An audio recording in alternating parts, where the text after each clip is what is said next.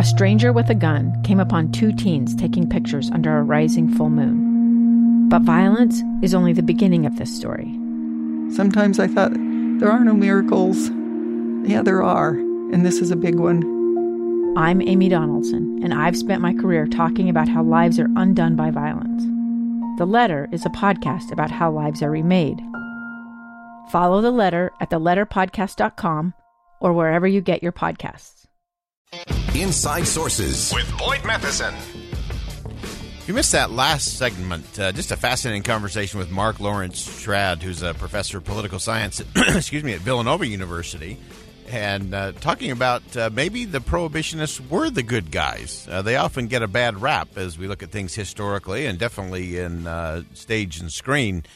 But he made this interesting point that of all of the temperance movements, that they really weren't about what was inside the bottle. It was not the drink. It wasn't even the drunkard.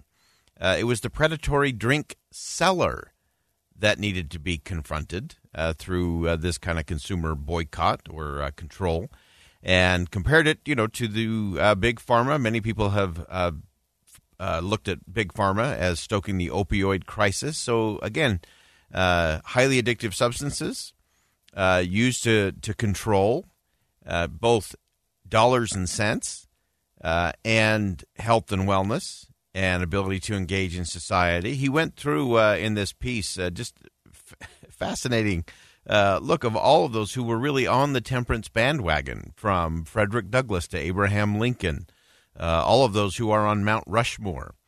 He talked about how the women's temperance movements and how they impacted and were a training ground for so many other things that followed that. And we'll have the podcast posted a little later on today. Great one to go back and listen to, and a great read on Politico if you're looking for a good read rolling into your Thanksgiving long weekend. And I want to spend, as we wrap up hour number one here on Inside Sources, a piece by our friend Yuval Levin, a friend of the show who's been on a number of times, really a great thinker.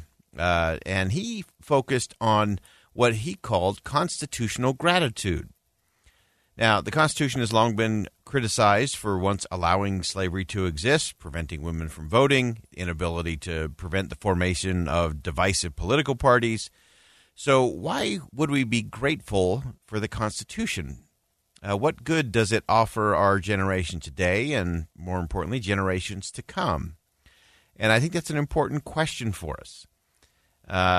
Back in 1789, of course, in October of that year, just months into the nation's new constitutional government, it was President George Washington issuing a Thanksgiving proclamation.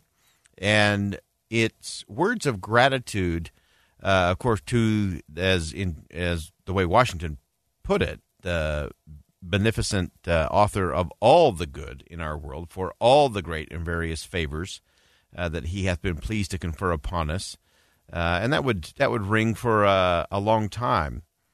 And so really interesting, in September of that same year, a New Jersey representative by the name of Elias Boudinot introduced a resolution asking the president to announce a day of national Thanksgiving, and his proposal was immediately criticized.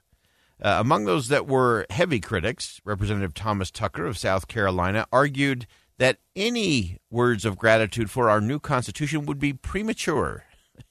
He went on and said, wait a minute, maybe it's a little too early to be grateful for the Constitution. We're just new into this constitutional republic thing. Maybe we should wait. But Tucker's criticism, failed to stop the House from approving the resolution. The Senate passed it as well, prompting the president's proclamation a few days later. And so Tucker's question still persists. Why should we be grateful for a Constitution that was imperfect in its creation, abided the profound evils of slavery and Jim Crow for nearly 2 centuries more, and fails to prevent the increasingly fractious political parties of our day today? Well, Washington saw a reason for all of that.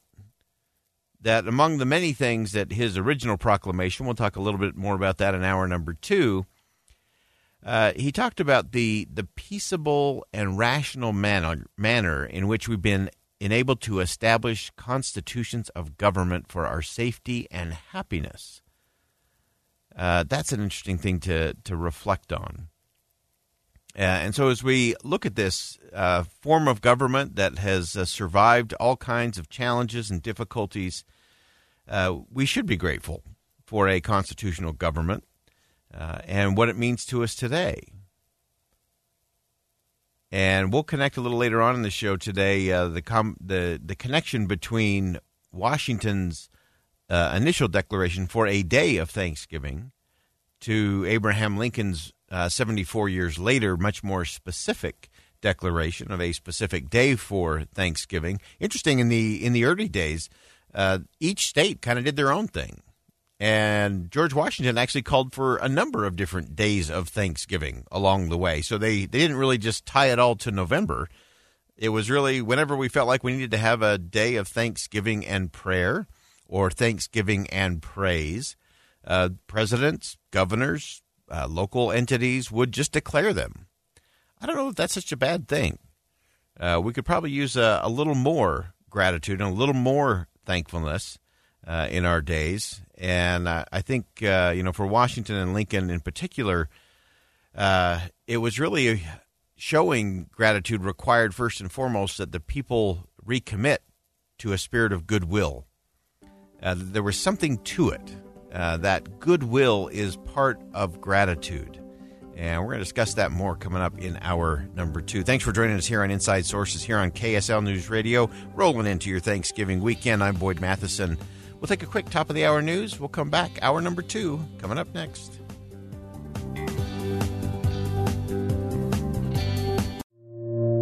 Two friends taking pictures of the rising full moon on a summer night. Two teenage kids doing what teenage kids do. When a stranger with a gun and a death wish changed everything. It was violent, it was senseless, and I will never understand it, I will never accept it. I'm Amy Donaldson, and unfortunately, we're all too familiar with stories about how violence shatters lives. But what we rarely see is how they are rebuilt. In a new podcast, The Letter, we relive tragedy, but only so we can hear the rest of the story. The struggle to reclaim lives, the realities of grief, and the possibilities of forgiveness. I believe in miracles. Sometimes I thought, there are no miracles. Yeah, there are, and this is a big one. Follow The Letter at theletterpodcast.com or wherever you get your podcasts.